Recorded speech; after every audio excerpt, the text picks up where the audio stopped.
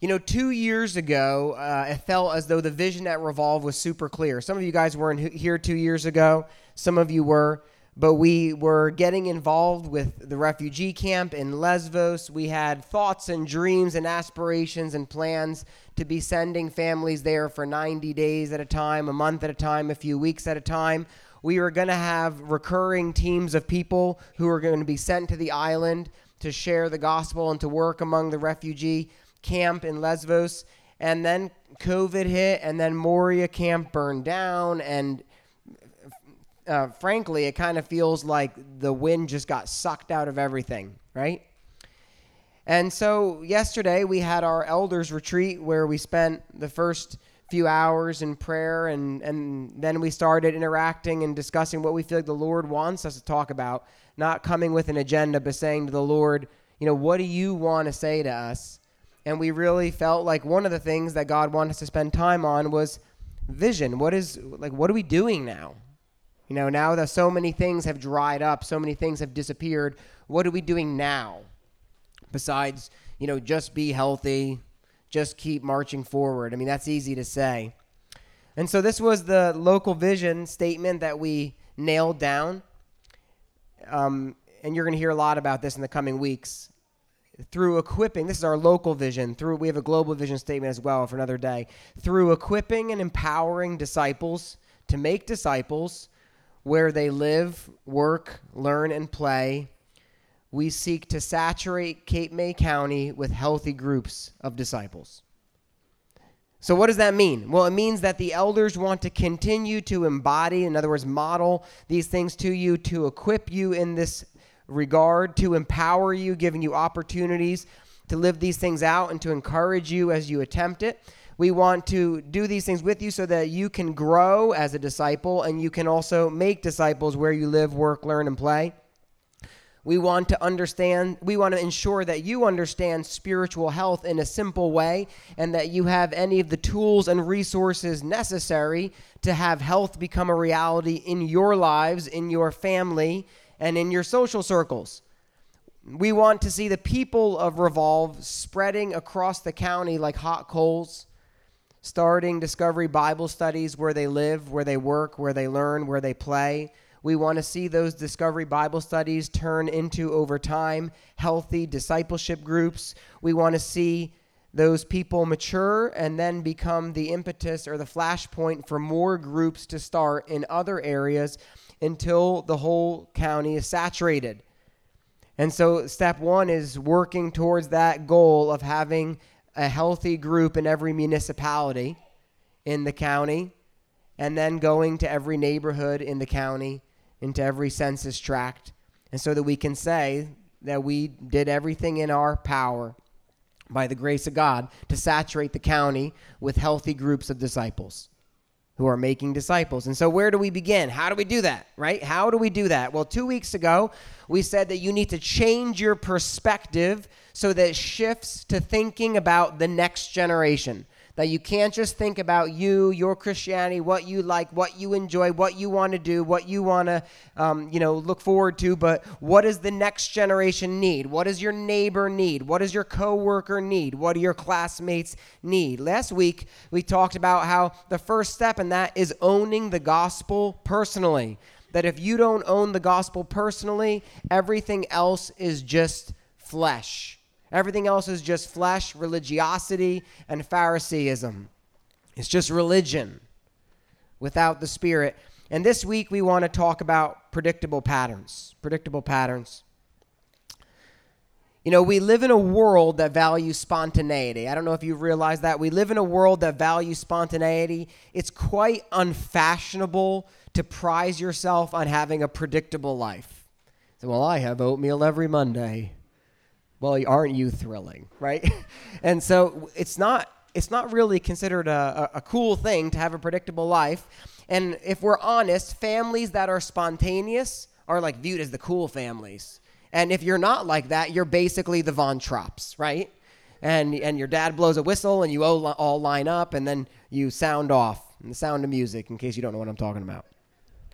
But here's the thing. If you've read almost any book written on educating children, or adults for that matter, you'll find that structure and predictable patterns are necessary for successful education. Now, imagine, as an example, if the rules of football changed every week. And it's like this week, you're watching the Eagles play, but it's like, oh, guess what? Touchdown's only worth 1 point this week, but field goals, they're worth 20. I mean, so if the rules changed every single week, you would not be able to strategize, you wouldn't be able to plan, you wouldn't be able to train, it would be chaos. Now, this is true in reality as well, not just in Bill's artificial made-up football illustration. Those are the only rules I know about football, by the way. There's touchdowns and field goals. But for example, in the Montessori structure of education, from the outside looking in, you would think it was very free range, but it's actually very structured. And then the teacher is like a facilitator guiding the child through various stages of education. And so because the fence has been clearly established, they're able to put in a seesaw, and they're able to put in a slide, and they're able to put in a sandbox, and lots of things to play. And so the security of the fence, of the guide rails, of the structure creates freedom inside the environment. That's what predictable patterns do. You see, predictable patterns are important because much of what you think you know about as it relates to discipleship or making disciples or even being a Christian comes from the predictable patterns that you have observed. Okay? So this is the reality. You got to embrace this fact. If I could smack you in the head with this, I would. Most of what you think you know about being a disciple and making disciples is what you've observed. For those of you who grew up in the high church, you memorize through predictable patterns when to stand, when to sit, what to recite, when to recite it, what to pray, how to pray it, when to pray it. If you come to Revolve, normally, today was different, but normally three songs, prayer, sermon, run home, right? That's Revolve's predictable pattern. But it's also true of things like evangelism. How did you come to faith? If you came to faith because someone invited you to a church service, what do you think is going to be your default method of evangelism? You can say it. Inviting someone to church. If you came to faith because you had a long, arduous wrestling with apologetics, what do you tend to assume everybody else needs to do? Have a long, arduous wrestle with apologetics. You see, the way we came to faith is how we have been conditioned through a predictable pattern, and then we tend to just innately pass that on. Patterns and rhythms build conditioning in people. It becomes like spiritual muscle memory. Now, this is the problem. The problem is we have developed loads of unhealthy conditioning and patterns in the evangelical church in the United States. For example, bloated methods of evangelism. I think it was Lifeway that did research, that's the Southern Baptist Convention, did research a few years ago on the average cost per baptism in the United States. In other words, what they meant by that is if you take all of the amount of money churches are spending on evangelism and you boil it down to someone who comes to faith and is baptized. I'm not talking about baptizing kids. I'm talking about someone who comes to faith and is baptized, and then you divide those numbers, you get the average cost per baptism in the United States. Okay? This isn't what Revolve spends, so don't write me a hate mail. Okay? It's $1.5 million. The average cost per baptism, you can show you how bloated our evangelism methods are in the United States, $1.5 million per baptism. In India, in one of the church planting movements that I'm acquainted with, it was 12 cents a baptism. That goes to show you that we have observed a process of how evangelism happens, lights, camera, action, and then we repeat that.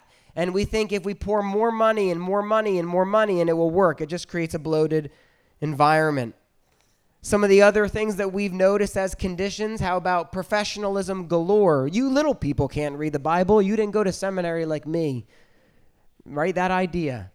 that you have to be the best singer, the best worship leader, the best this. If you're really good, you'll get a book deal, you'll get a record deal, you'll have a podcast, you'll be on TikTok and Instagram and Snapchat and Facebook, because that's what the world defines as success. And so therefore, we are conditioned to think that's what Christian success should look like. But if we strip all of that away, if we take all of that away and we say, forget that, according to the scriptures, what is the most basic core conditioning that we need to model for our family and to model for our disciples? What are the simple, predictable patterns, the basic rhythms and habits that will empower my family, will empower me, will empower my social circle to know how to grow as a disciple and be a disciple and disciple others? That's what predictable patterns are all about. You guys following me so far? In other words, how you disciple other people will mold how they disciple other people. So Jesus, by the way, was super predictable. Jesus has remarkable predictable patterns in his life. I'll just give you a couple examples. He retreated alone frequently to spend time with God the Father in prayer. He would get up early, as was his custom, while it was still dark, to go to a secluded place and spend time with God in prayer. He would often eat meals with people. If you read through the Gospels, do you realize how much of the gospel narratives happen over a meal? He would frequently eat meals with people. He would speak to them about the kingdom of God. He would invite people into relationship with himself and love them well. He was predictable, that you never had to worry about catching Jesus on a bad day. Like if one day you were like, please heal my crippled son, and he was like, oh, you're an idiot. You didn't have to worry about that. Jesus was predictable in the way he responded. He always opposed the proud. He always gave grace to the humble, 100% of the time. He is predictable, and that gives us comfort. You know, as parents, we want to be predictable. We don't want to fly off the cuff one day. Now, we're terrible at it, but we know that that's what our hope is, that we want to have that predictability in the way that we parent so our kids can feel safe and comforted. But if you were going to boil down Jesus' predictable patterns in his life, you can see it happening in three main areas: up, in, and out. Okay? Up, meaning that Jesus had a vibrant relationship with the Father. He had a vertical relationship with the Father.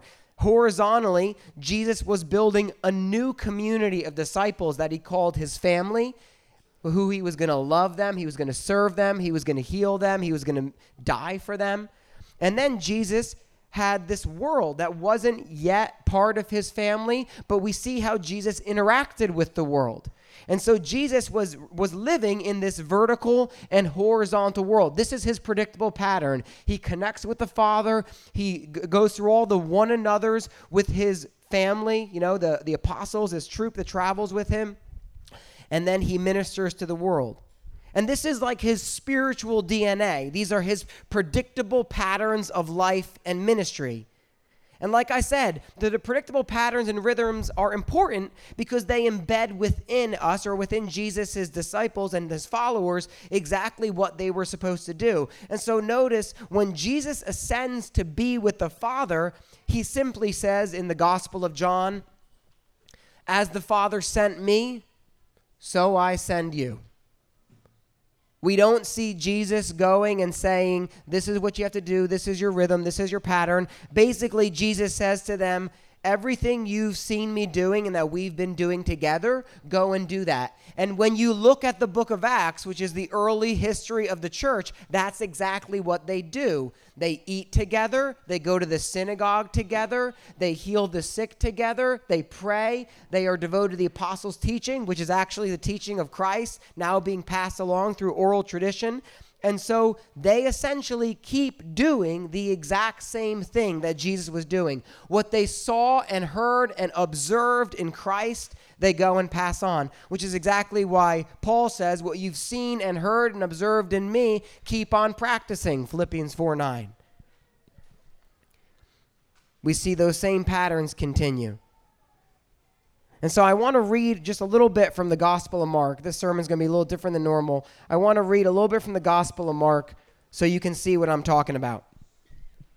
I'm beginning in Mark chapter 1. Verse 9, in those days, Jesus came from Nazareth of Galilee and was baptized by John in the Jordan. And when he came up out of the water, immediately he saw the heavens being torn open and the Spirit descending on him like a dove. And a voice came from heaven saying, "You are my beloved Son, with whom I am well pleased." And the Spirit immediately drove him into the wilderness where he was being tempted by Satan. Okay? And so this is Jesus is connecting up with the Father. Jesus is obeying the Father, like he says elsewhere in Matthew, that this is good for him to be baptized so that righteousness would be accomplished. And so he goes in obedience to the Father to be baptized in the name of the Father, right? And as he's being baptized, the Spirit of God descends on him, and Jesus hears the Father speaking to him, "This is my beloved Son in whom I am well pleased." Jesus receives that identity, acknowledges that identity. I'll explain why in a moment. And then he obeys the Spirit's prompting by being driven into the wilderness to be tempted. And if you go and read Matthew chapter 4, do you know how he's tempted specifically? About his identity. Satan says, if you are the Son of God, if you truly are the Son of God, and so having heard from the Father that he is the Son of God, he is then tempted by Satan specifically about what he's heard. This is Jesus wrestling with his vertical connection with God and ultimately succeeding in the garden or in the wilderness where Adam and Eve failed. But this is Jesus connecting with the Father. In John, we read it this way, that John says that Jesus only did what the Father told him to do, that Jesus only said what the Father told him to say, that he heard and obeyed the Father. He lived out the Shema that Caleb read, Deuteronomy 6:4-9, to love the Lord God with all his heart, mind, soul, and strength. Jesus knew who he was. He knew whose he was. We continue in Mark. Now, immediately after that, what happens? After John was arrested, Jesus came into Galilee. He starts proclaiming the gospel of God, saying the time is fulfilled, the kingdom of God is at hand. Repent and believe in the gospel. So from this connection with the Father, where he's hearing his identity spoken over him, he's receiving it, Jesus is going out and he's proclaiming the gospel obediently to the Father. Then, continuing, passing alongside the Sea of Galilee, he saw Simon and Andrew, the brother of Simon, casting a net, for they were fishermen. And he said, "Follow me, and I will make you fishers of men." And they followed him.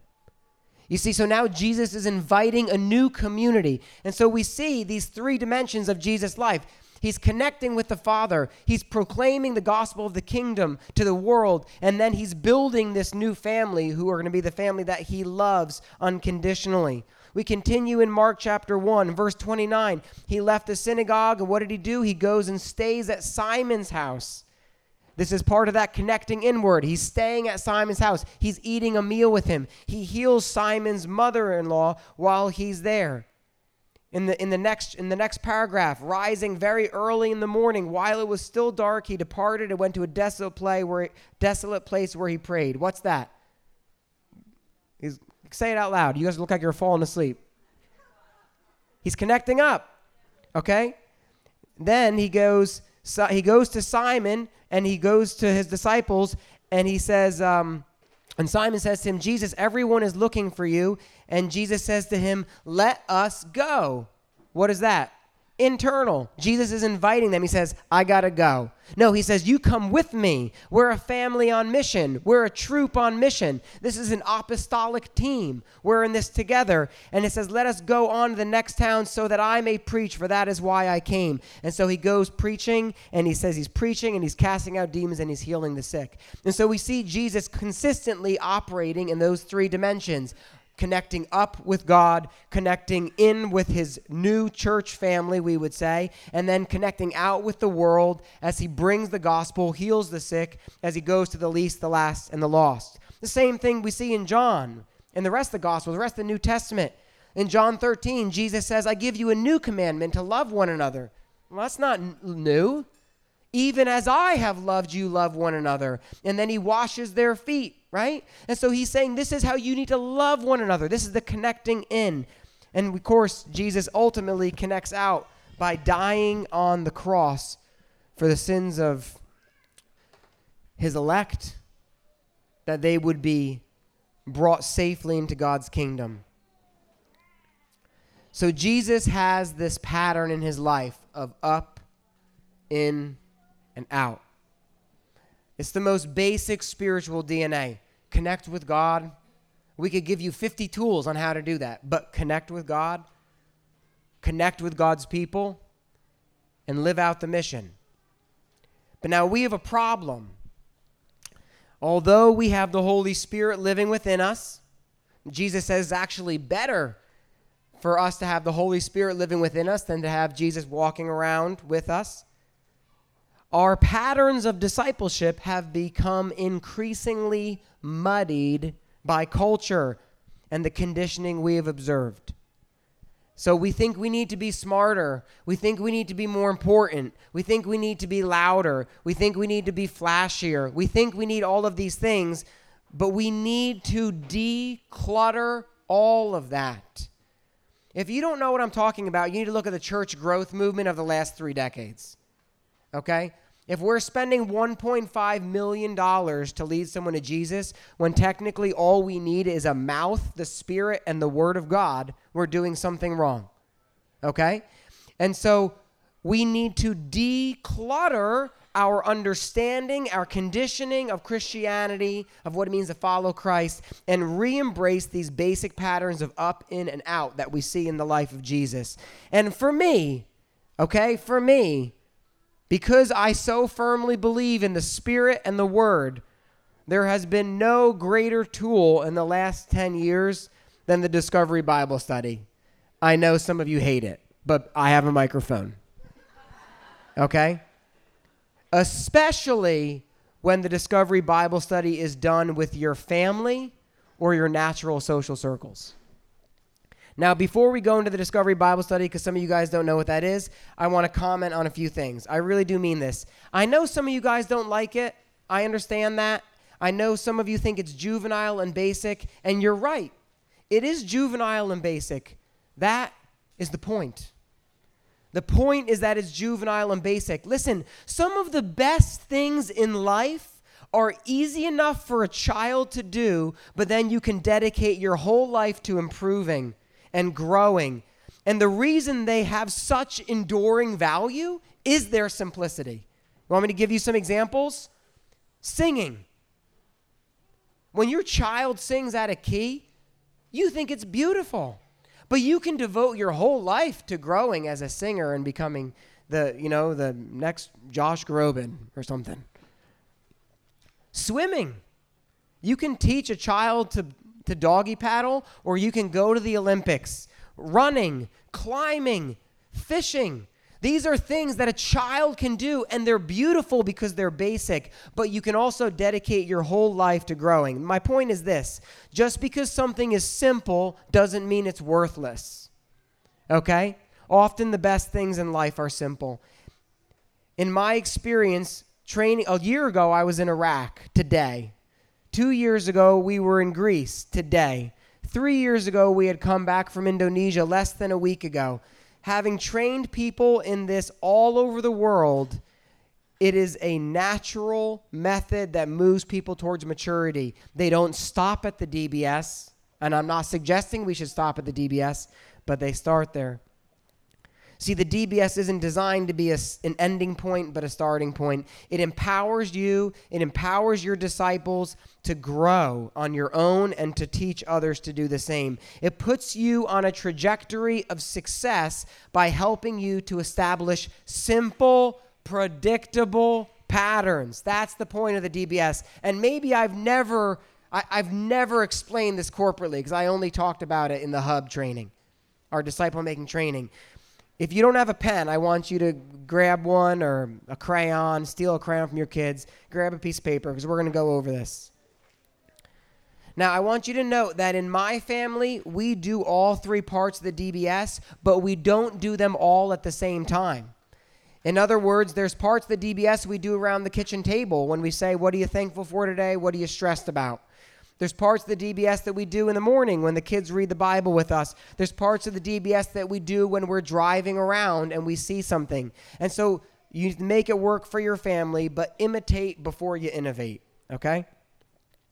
Now, if you think about the Discovery Bible Study, what you find is that it literally breaks up, in, and out. But it breaks up into this order: in, up, out. That's what the DBS is: in, up, out.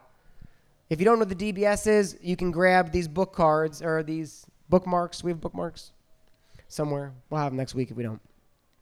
These are the basic questions we ask when we do Discovery Bible Study. As we connect in with one another, what are you thankful for? And what's causing you stress? That's very basic. But that predictable pattern eventually leads to a vibrant prayer life. What is God teaching you? Or what did we read the last time we met? Fostering this environment of talking about the Word together. Did you follow through on the commitments you feel like God put on your heart? You see, those things are building a predictable pattern in your group, in your family, in your social circle, at your workplace as you do a Bible study together, building predictable patterns of, my kids will tell you that they are very comfortable praying publicly.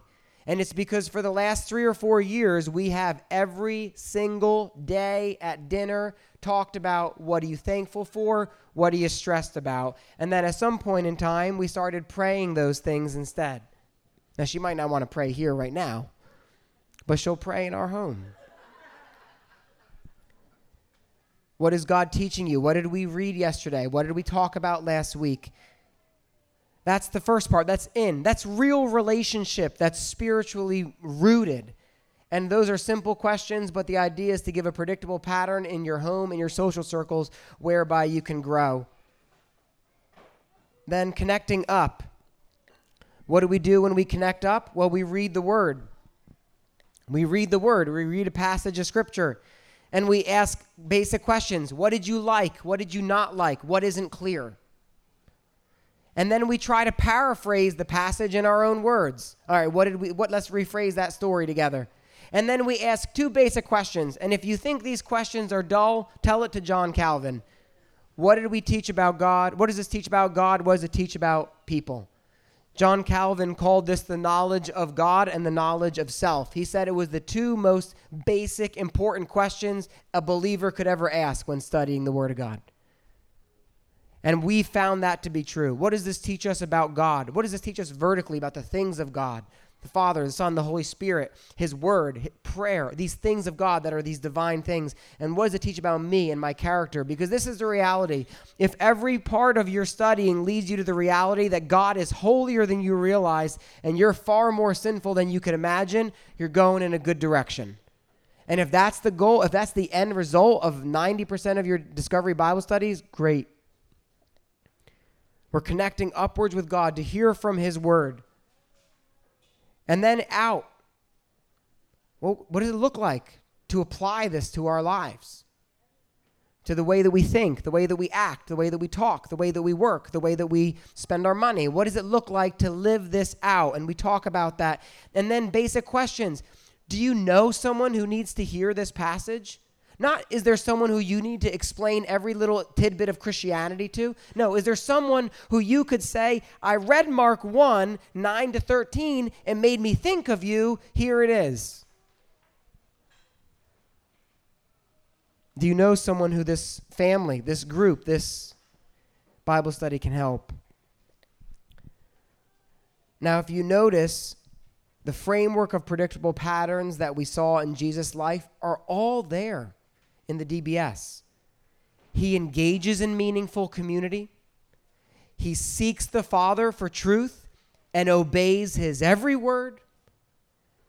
And then he goes out and he goes to seek and save the lost, engaging the world with truth and with action. Listen, the DBS is one simple, predictable pattern. It's not the only one. It just happens to be the one that I like, okay?